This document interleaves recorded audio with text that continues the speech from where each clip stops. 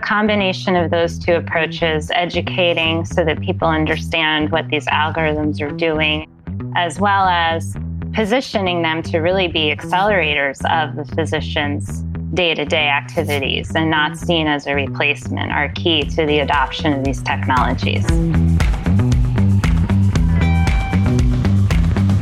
Welcome to the Data Chief. The Data Chief is a podcast for data and analytics leaders to share their personal stories and insights on technology, culture, and leadership. Today's guest is Dr. Dana E. Rollison, Vice President, Chief Data Officer, and Associate Center Director of Data Science at Moffitt Cancer Center. Dana has been with Moffitt for over 16 years, and while her roles have changed over the years, her mission has always remained the same: to help prevent and find a cure for cancer. Today, Dana leverages her dual role as CDO and ACD to help accelerate scientific discovery through data in pursuit of this worthy mission. On this episode, Dana joins Cindy to discuss the research going on at Moffitt and what makes their cancer center unique. Dana also shares her win-win approach to data collection and how she integrates data into every step of the research process.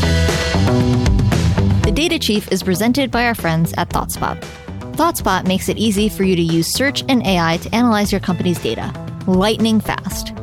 Business people at companies like Walmart, Hulu, and 7-Eleven use ThoughtSpot to quickly uncover new insights and turn them into action.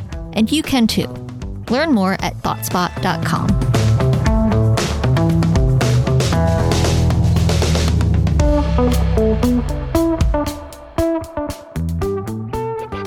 This week on The Data Chief, I'm so excited to introduce you to, and somebody I'm meeting for the first time, Dana Rollison from Tampa. Welcome, Dana.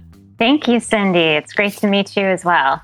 Excellent. So tell us a little bit about the Moffitt Center for those who are not familiar with it.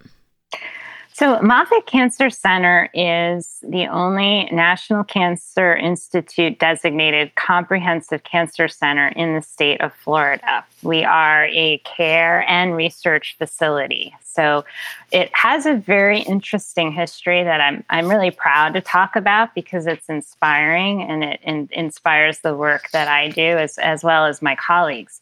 H. Lee Moffitt was actually the Speaker of the House for the Florida legislature. And in the early 80s, he had three very dear friends of his contract cancer and actually pass away from cancer in a very close time period.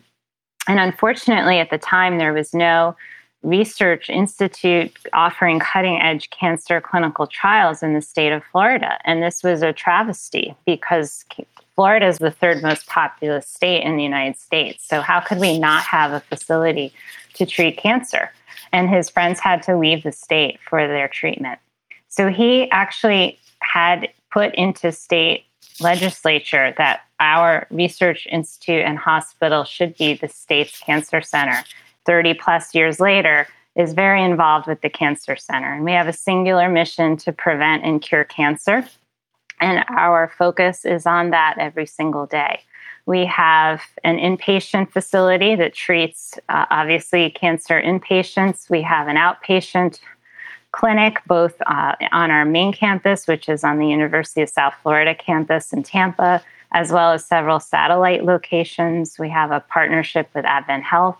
And then we have a research institute, which I mentioned is National Cancer Institute designated. It covers research from the basic sciences through the clinical sciences, through the population sciences and the quantitative sciences. And our niche is translational research. So we're conducting research that can benefit our patients and that can be immediately translated into improving care and outcomes. That's awesome. So prevent, but also cure and improve care. And so this is one of our connections that I only discovered today, that you also serve on the data governance committee for CancerLink. Is that right? I did for many years. I believe that committee disbanded in its old format, but I was on that committee for several years, yes. Okay, so CancerLink is one of my favorite. It's a ThoughtSpot customer, and I just love anything related to data for good. And that is a huge undertaking to try to bring data from different cancer centers together with the goal of care. So, absolutely. And quality as well. Quality benchmarking and ensuring that it's not just the top performing academic medical centers that are delivering high quality care, but that care is being disseminated into the community so that everyone has access to high quality cancer care. For sure. So we'll talk about care, and you made an interesting comment that with another connection, a panel that you were on with one of my colleagues in the industry, the Caserta Group, and you talked about how patient outcomes are what matter at the end, and that really healthcare leaders need to invest in their data now in order to see success in the future. That was 2019. Here we are, 2020. We're having a lot of challenges around healthcare and care as it relates to COVID in general. Did we invest too little, too late, or what are your thoughts related to this? I think that we're on the right path toward investing in data. The challenges specifically related to cancer and data are that the way we document how patients are doing with their disease in the electronic medical records is fairly complicated compared to how we may document how someone with diabetes or heart disease is doing. Those types of chronic illnesses can be more easily tracked through laboratory measurements that are more easily aggregated across different centers. So some of the efforts to harmonize capturing of data across medical records and sharing data through health information exchanges, I think has gone a long way toward improving outcomes with those chronic illnesses. Cancer is a little more complicated. It often involves imaging tests or other circulating biomarkers. It's very disease specific. And so it's more difficult to exchange information across centers and to actually leverage the data that we capture as part of taking care of patients for research and discovery. So I think initiatives like the CancerLink that you mentioned and others that are working towards standardizing how we collect cancer data so that we can truly learn from each other's experiences and improve outcomes is a work in progress and something we should definitely continue to advance. There are aspects of outcomes in cancer that I think are untapped, and I'd like to see progress in these areas accelerated, and that's around patient-reported outcomes.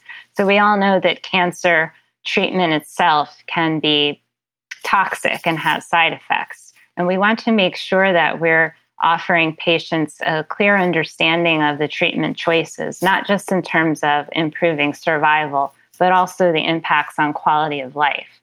And the more broadly we can be capturing patient-reported quality of life, doing it in a standardized way that we can aggregate then across centers, the more we'll learn about the true impacts of the treatments on quality of life and be able to educate patients as to the trade-offs between sometimes survival and quality of life as they're making these treatment decisions.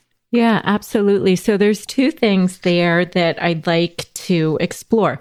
One, you said the imaging, and I understand that you recently designated or hired somebody in charge of AI so that you can better leverage the imaging here. Are you finding that the doctors trust the AI, or how are you facilitating the building of that trust of how to use AI plus the human? Mm-hmm.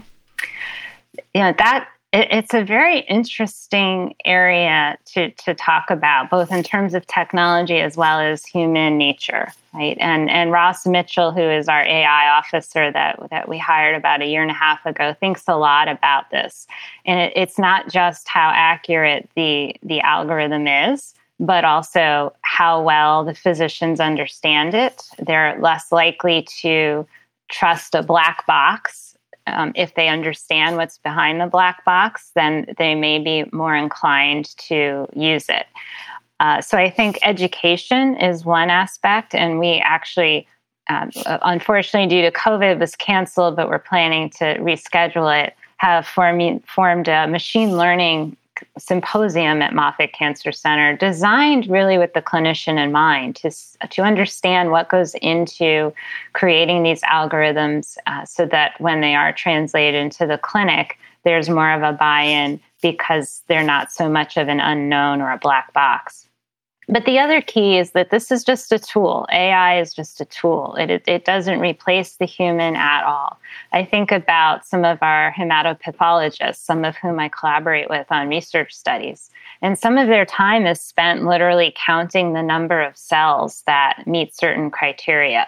This is an activity that could be done with AI. It doesn't need to be done by a human. And then their brain power can be reserved for the truly important clinical interpretation of those numbers and the treatment recommendations. So I think there are clear pieces of the workflows whether it's a radiologist or a pathologist working with images that AI can be used to really have them working, as we say, top of license. How do we create that efficiency so that they're truly leveraging their skills and their experience and the knowledge they've gained over many years to inform treatment decisions? And I think the combination of those two approaches, educating so that people understand what these algorithms are doing and how they're created, how they're validated, as well as positioning them to really be accelerators of the physician's day-to-day activities and not seen as a replacement, are key to the adoption of these technologies. Definitely. So, yeah, I don't believe AI is a replacement. It's AI plus the human. And so this machine learning symposium, so educating people in the private sector, somebody might say an executive AI 101 or machine learning boot camp. If I think about how you also were talking about getting patients to report their outcomes or quality of life, I think of both of these as a kind of data literacy or data fluency efforts.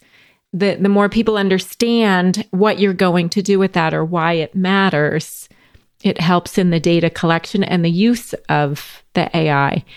How are we doing here? Is it still such an uphill battle, or are people gradually saying, I get it, I understand why I need to do this? Mm-hmm. I think that's a really great question, Cindy, because there are many different reactions people have to data sharing, collecting their data, sharing their data. And it sometimes comes down to an understanding of what we're doing technically, but also what we're doing in terms of who we're sharing the data with and how are we using the data and what will ultimately become of their data. So, for example, we have a protocol at Moffitt called Total Cancer Care. It seeks to enroll every patient who comes through the door in a research study.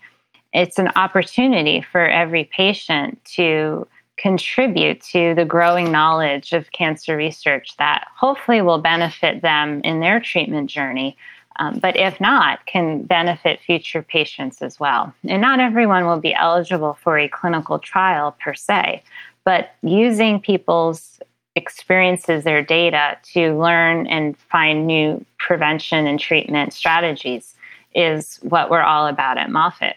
So if we position it in that light, we see that patients at a very high percentage participate in the Total Cancer Care protocol because they are interested in having our researchers learn from their data. If we are asking them to specifically provide information to us for research, it definitely helps to explain to them why we're asking specific questions. They're more likely to give thought to the completeness of their answer if we're asking them to recall family history or some exposures they've encountered in the past. If they know why we're collecting the data, that it can both help us treat their cancer better, but also help learn about what may have caused their cancer or what may be a predictor of how they do with their cancer that can help others, then I think people are more likely to take care in the completeness of the response and not view it as an administrative burden to fill out this form, shall we say. Yeah. So having the data used for their benefit, sometimes I call it relevancy or WIFM, what's in it for me, helps improve the quality of the data. But there has to be a high degree of trust that they're giving you this. So are they only giving it to Moffitt, or do you provide it with other groups doing research? So for those who sign the total cancer care consent, part of what they are authorizing Moffitt's researchers to do is to work with other researchers, whether they be at other centers throughout the country, academic medical centers, or even industry partners. We may not have enough numbers just in terms of sample size to do some of the types of algorithm building activities that we aspire to do. And so there's strength in numbers, and having people allow us to pool their data with other centers is a way of enabling these big data initiatives. Yeah, that's great. So they trust you, and they trust you when you pass it on to these other centers or to the AI tech companies. I'm guessing at that point you are anonymizing it. Within the center, you keep it at the individual patient level, or what happens? So all of the data sharing is tightly regulated by the Institutional Review Board approvals. If the research can be done with anonymous data, then it is absolutely done with anonymous data. There are certain research questions where you might want to contact patients to get patient-reported outcomes. That makes sense. And I think this is where we've had such challenges as it relates to healthcare data. I look at, in the UK, for example, they've had 2 failed attempts. Now on their second attempt, to get to a common medical database. In the US, we've never even attempted it, again, because of fear of privacy. In Australia, they tried it once and realized that some of the records were not adequately anonymized or de-identified. It's challenging. I just find that a little bit frustrating that the researchers who are truly trying to use these data to better our war on cancer are running up against more barriers than other industries do around using data for generating profits. So I think it's an interesting sociological question. And I do understand, obviously, concerns around privacy. You don't want the data used for discrimination. There's concerns around insurance companies getting hands on those data. But at the same time, it is true that more and more of our data are shared without our knowledge. So the other interesting thing is, so you're leading edge in an industry that actually lags. So when I look at different data and analytics maturity models, one of the ones at Gartner has healthcare as lagging in terms of data and analytics maturity. And yet the Moffitt Center seems to be leading here. How have you made that happen?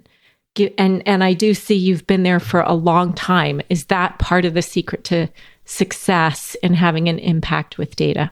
Well, you're right, Cindy. I've been at Moffitt quite a while, 16 years at this point. I came from Johns Hopkins as a full-time research faculty member and began working with our data in the cancer registry. And I mentioned our total cancer care protocol that started in 2008 was really the catalyst for beginning to link data across our source systems. So that's when we began to link cancer registry with electronic medical records, with patient-reported data, with our biobanking data on the tumors that we were collecting and the genotyping information we were getting from those tumors. And it really propelled Moffitt, I think, to go down this road of central data curation and investing in the data infrastructure as an asset in order to advance our research mission. But we also had a vision for how data would be used to improve clinical effectiveness, improve outcomes on the clinical side, as well as for operational use as we think about alternative payment models and trying to predict variation in costs based on clinical factors at the time of diagnosis. So we recognized that if we could invest in the curation of much of our data centrally, that this could really advance both our research mission as well as our clinical practice. And that was the advent of our electronic data warehouse, which, as you point out, healthcare was a little lagging behind other industries, but we were one of the first major cancer centers to implement the electronic data warehouse.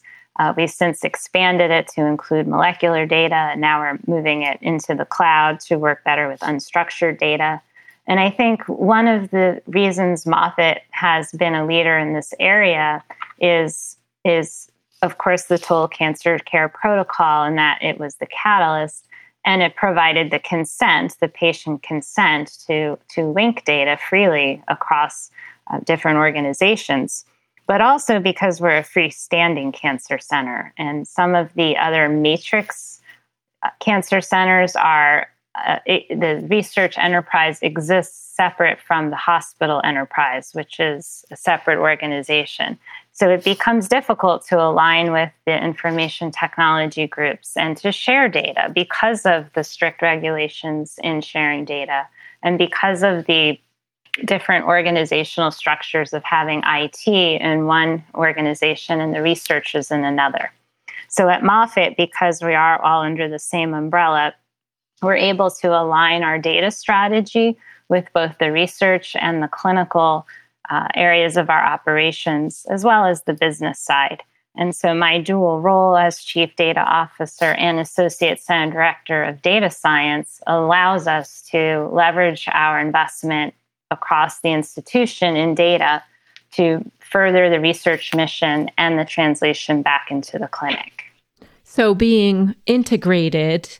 And also that your original training. So here was our other connection. Go Canes. Oh, okay. You, not with me, my daughter. Many football games. Oh, wonderful. Yes, but coming from the field, not of data, but as a epidemiologist and I can't even pronounce the word. You're going to have to pronounce it for me. How do you say virologist? Mm-hmm. The virologist, yes. Thank you. Mm-hmm. You have the background, you have the domain expertise to know how data can be brought to bear on a problem. Do you think that helped, that as you're trying to sell the use of data to people that are really most concerned about patient outcomes, that helped you be at the forefront in terms of data in healthcare? I definitely think my epidemiologic training was a big advantage for me coming into this field of big data, if you will. And that's because epidemiology is, by definition, observational research. We take data that exists and draw inferences from it. Sometimes we're collecting data specifically for a study, but often we're leveraging secondary data for analysis. That's what we're trained to do. And there are all sorts of biases that have to be accounted for. There's missing data. There are a number of considerations that go into observational data analysis that I think were key considerations in how we devised our data strategy at Moffitt. So when you think about how are you going to use billing data and electronic medical record data and a variety of other data sources that exist, and how are you going to link them together, and what pockets of data would be missing, and who are you inadvertently excluding because you don't have complete data on everyone, and how then do the inferences you draw from your results impact patients that weren't included? Or how are your results potentially biased by the people who were included by virtue of the fact that you had the data available for them? Those are the types of questions that an epidemiologist is trained to think of that may not be something who has more technical training thinks of. And that's why when I was asked to serve as the chief data officer and work alongside Mark Holes, who was the chief information officer at the time at Moffitt, is now the chief digital officer at City of Hope, it was really a tag team approach. We felt like we were partners in crime. He brought the information technology expertise, and I brought the observational study, the epidemiologic expertise, really the big data analysis expertise, I would say.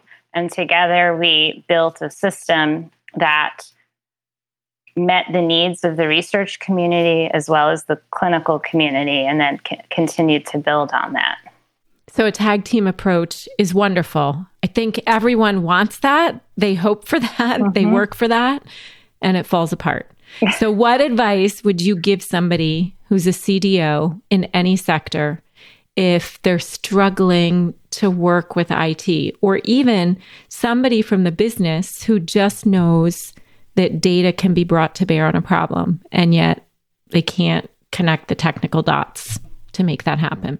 So that is a common problem, Cindy. I think that, and this is also another way in which my training as an epidemiologist comes into play. It's what we call a team science approach in the research world. Nobody has all of the knowledge or expertise to tackle a complex problem. It's those who can bring together the group of experts to tackle that problem that are going to be successful. So you have to know a little bit about all of those areas you're trying to bring together, enough to speak the language of those different team members and to relate to them about what it is you're trying to do and what role you think they can play, the value they bring to the table. And if you get people excited about the common goal you're working toward, and they see how their contribution is unique and valued, then you're more likely to get their buy-in. When it comes to specific team members, whether they're in IT or on the business side, I think one challenge we run across is priorities. You may be working with someone in IT who has a different priority, and they don't have the resources necessarily to work on which you'd like them to work on. So there, the key is to work, and this is takes some time and relationship building, but to work on common priorities. Is there a way that you can build toward a common goal that will benefit both areas? And finding quick wins, if you will also help bring along the business side. So how can you leverage data to address a key question of potentially identifying some cost savings or improving some outcomes, or making a day-to-day activity a little bit easier because you've automated a process, or you've provided a dashboard that lends visibility into data that they didn't have before. And if you can identify those projects or initiatives that have a clear ROI for those business constituents, and can also help maybe build an infrastructure that is common across the data and the IT enterprise, then it behooves everybody to come together and collaborate and to build on the resources that will benefit all three teams moving into the future. So it's not easy. A lot of it's leading through influence. We throw that term out all the time, but I've never had a big team myself. I've always relied on collaboration with our IT partners, with my research partners, with my clinical partners. And I think that's actually what makes my job so rewarding, is when you can bring the team into a room, you can show the vision of what we're trying to do as a team, articulate what each person brings to the table, how it really does align with their day-to-day work and their own priorities, and create something that none of the individual teams could ever have done on their own. That's when the magic happens. Yeah, that's great. So you also mentioned cloud. You're moving to cloud. And given the challenges of 2020, and that we see data and analytics is so important for economic recovery, for just speed to insight. And yet many organizations are risk averse when it comes to data in the cloud, particularly in healthcare. What are your thoughts on this? It's true we're risk averse, and that is because we're so heavily regulated as an industry.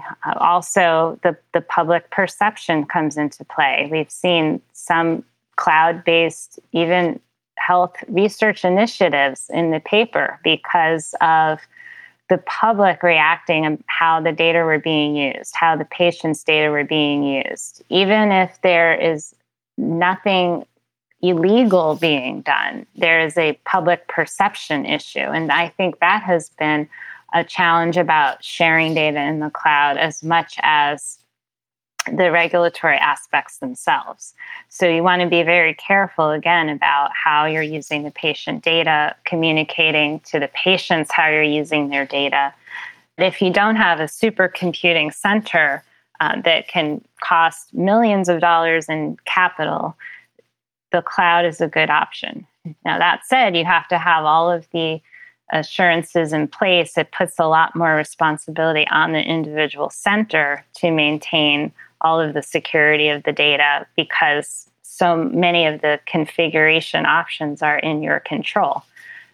But having the IT folks on board who are familiar with cloud and having a compliance office involved every step of the way and the internal auditing group can ensure that you roll it out in a way that is perfectly safe in terms of data privacy and security. So the security's there. You get the benefit of more compute, agility. Mm-hmm. Do you think cloud is more expensive or just differently expensive? And how do you control cloud costs for that really powerful AI algorithm that's going to do the better image processing? That's a great question that I don't have the answer to just yet because we haven't fully moved to the cloud to be able to directly compare costs. In some scenarios, it may actually be more expensive. I will say the other benefit for us for moving to the cloud that's a little bit specific to our use case is that our EMR vendor, our electronic medical record vendor, is rebuilding their infrastructure using a particular cloud vendor's technology. And having the compute close to the data may actually have some technical advantages, particularly when we're working with medical images and text from the electronic medical record, and we're seeking to bring results from the algorithms back into the point of care. So that was another consideration for us. So when you talk about bringing results, data back to the point of care, somebody in healthcare said to me, at the point of care, people prefer to wait a long time and look at peer-reviewed scholarly articles rather than getting data, maybe the near real time, what treatment worked better for this particular type of cancer. How do we change the thinking at the point of care to better leverage data? Well, I think that evidence-based care is certainly very important. We want to make sure there's evidence behind the treatments that we're prescribing. Where I see analytics pushing the envelope is twofold. One, in better processing the data that we're capturing from the patient so that the clinician can see the data in a new way and be able to better prescribe that evidence-based care. So, for example, using natural language processing to troll through outside records that are scanned as images and pull out key pieces of information on past treatment or the cancer characteristics so that that patient can be more efficiently matched to a clinical trial if the standard of care doesn't exist is important. Our clinical pathways tool is a tool that aids our physicians in selecting the Moffitt clinical pathway appropriate for that particular cancer. Many of the data required to feed into that tool are not discrete. So analytics can help in data curation, if you will, at the point of care. And to your point, sometimes the information on our past patients can be used to inform treatment on our current patients when there is no literature to consult. So, for example, we have a clinical genomics action committee that looks at the sequencing results from a cancer patient's tumor. And if the cancer patients have failed conventional therapy and are on their fourth or fifth line of treatment and really have no treatment options left, there can be utility in looking at the different signaling pathways or mutations that are active in the tumor and seeing if other patients in our Moffitt history have had similar mutations, maybe in a different cancer. And if so, did a particular drug work for that patient? Because that could be a clue for what could work for this patient. And that's sort of almost a last resort, if you will, but having those data available to us through hundreds of thousands of patients may provide that glimmer of hope for the patient sitting in front of us today. That's fascinating. So pivoting a bit, you were one of the first CDOs in healthcare, actually in the data and analytics industry. So this is going back to 2011, I believe. Is that right? Mm-hmm. Yes. So who did you compare notes with, or how do you keep abreast of everything? How much do you stay in the healthcare network of CDOs, or do you look to other industries for inspiration? That's a great question, Cindy. When I took the role, we initially titled it a Chief Health Information Officer. So for a few years, I was the CHIO, is what they called me. And it was interesting because I would go to various meetings and say I'm the Chief Health Information Officer, and people would immediately assume I was in IT. And so I would say, well, I'm not in IT. I'm actually trained as an epidemiologist. I think about how we can link data together to inform analyses and decision making and cross-check populations. And, I could go on and on and on, and they'd look at me like, okay, that's not what I thought you did based on your title. And so I used to then just abbreviate it and say, well, I'm the Chief Health Information Officer, but I'm not in IT. I think about data. I'm all about data. And then eventually I just thought, well, why not change it to Chief Data Officer rather than Chief Health Information Officer? And at the time, we also brought in a Chief Medical Information Officer, which we had not had before.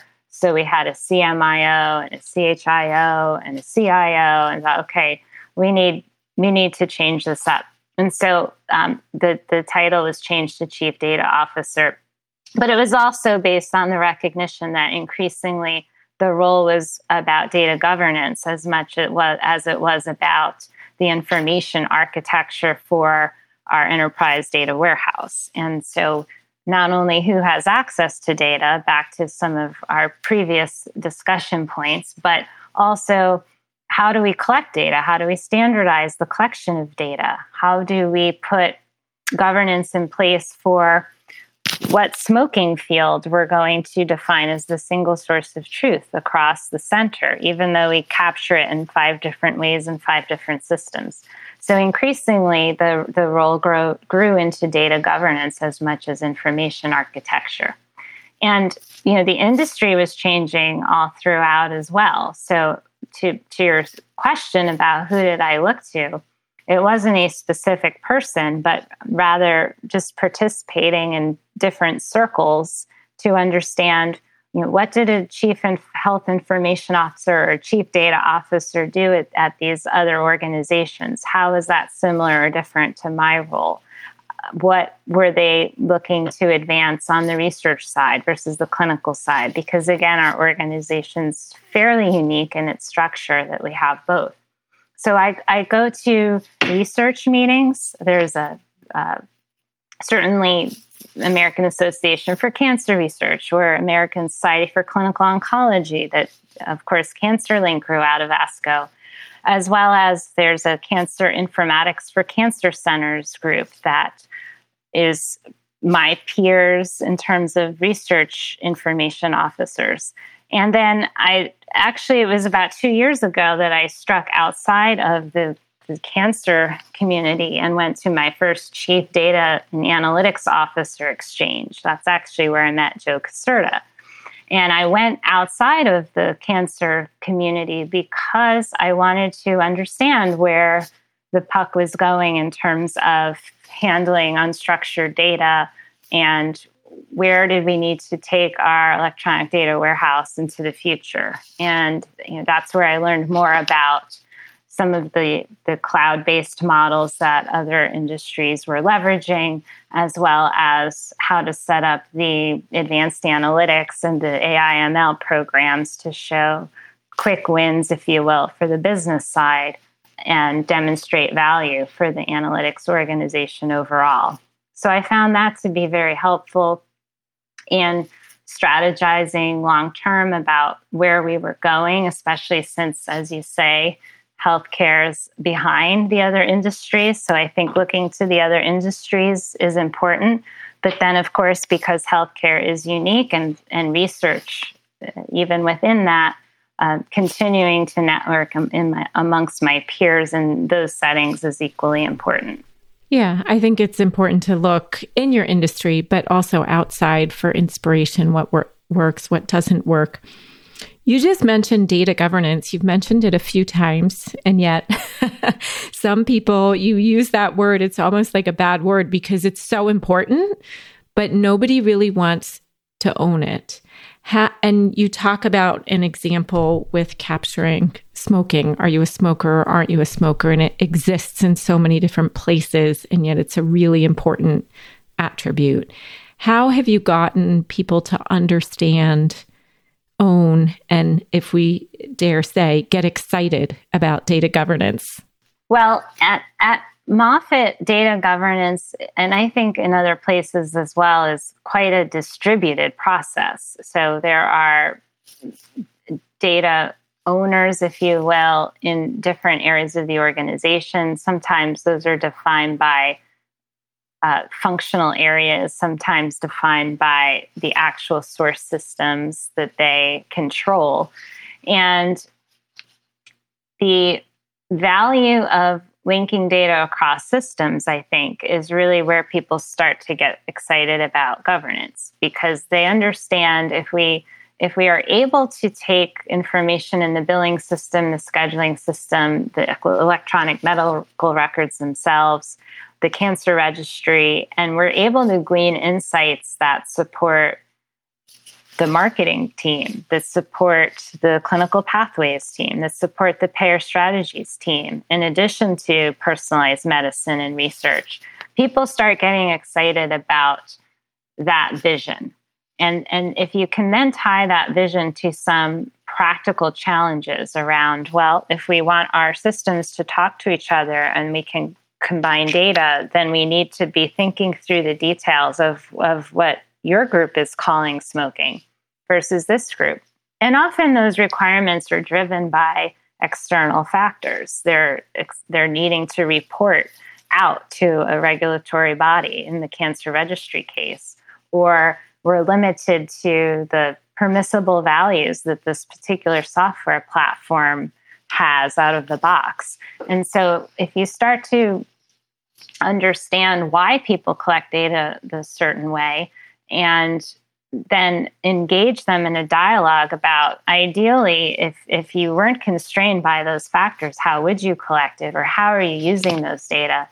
Then they get more excited about the possibility of having their own data linked with other systems. If you can provide visibility into the data and people have access and can conduct self-service analytics, then that is a win for data governance, because you can only facilitate those types of analytics if your data are well curated and documented and to some extent governed. Yeah, and if they know the value. So in our last 2 minutes, I'm going to totally pivot to some fun things. Okay. So I understand you're a runner, Dana. Where are you getting this information? Social media. It's Google your name. I saw you did a run with your family. So what's your favorite place to run? Okay, so the reason you Google my name and all this running stuff comes up is because we have a 5K, actually there's a 10K as well. It's a fundraising event for Moffitt Cancer Center called Miles for Moffitt. And I am the chair of the captain of the Data Dashers team, which is a long-standing team. I bring my family every year. They know that it's very important to participate. And we really rally around the Data Dashers team. I've been participating in Miles for Moffitt annually since its inception, going back more than 10 years. So all of those pictures you see of me are at the Miles for Moffitt event. I usually don't actually run it. I usually walk it.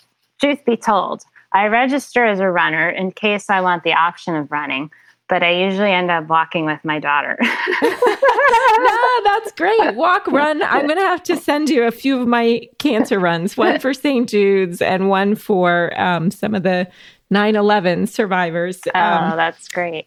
But so I do work out though. I just prefer. I like Orange Theory because you know why? It's a tie back in the data. I love to see the distribution of my time spent in each of the 5 zones, and I try to optimize the normality of that distribution. So it really speaks to the data side of me. Okay, well now I'm really scared because I don't even know what Orange Theory is. Oh, okay. Mixing it up or? No, it's a chain of gyms, but you wear a heart rate monitor and you monitor your heart rate in real time. So talk about real-time analytics. You can figure out how long you're spending in each of the 5 heart rate zones. And one of the stated goals is to have a fairly normal distribution. I actually kidded with them about building in a test for normality into their app, but I don't think it would have broad appeal. Okay, so that's fascinating. I gave my Fitbit away because I'm like, I don't want to be tracked. I run enough, I work enough, but I don't want too much data.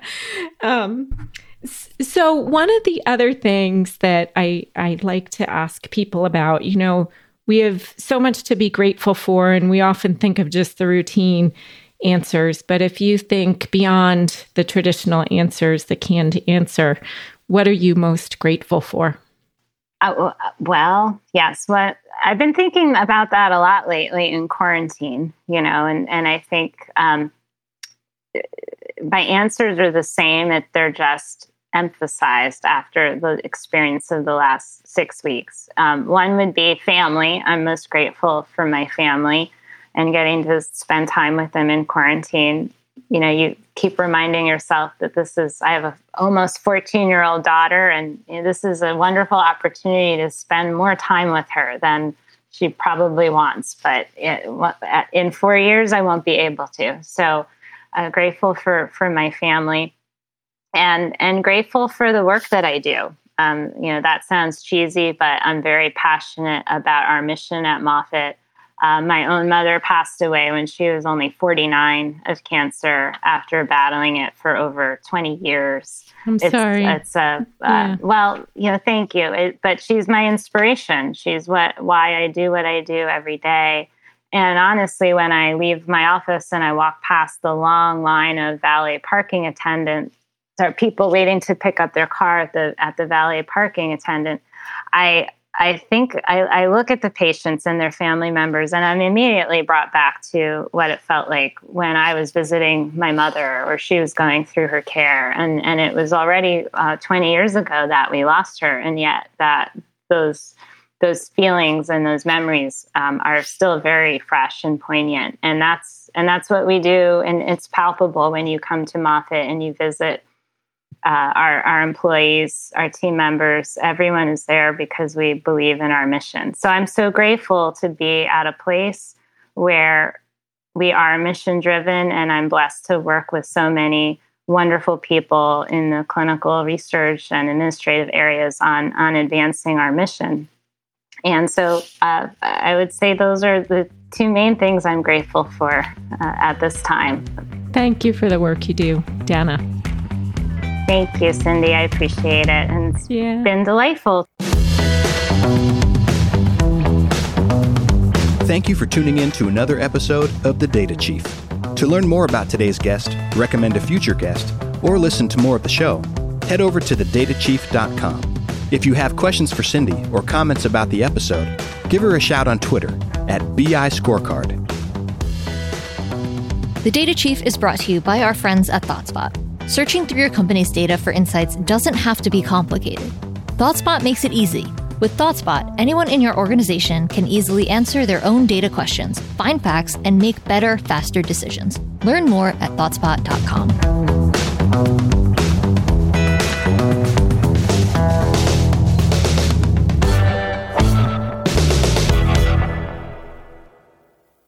The Data Chief is presented by our friends at ThoughtSpot, the modern analytics cloud company.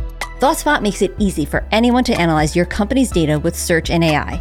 Business people at companies like Verizon, CVS, Amazon, Afterpay, OpenTable, and T-Mobile use ThoughtSpot to quickly uncover new insights and turn them into action. And you can learn more at thoughtspot.com.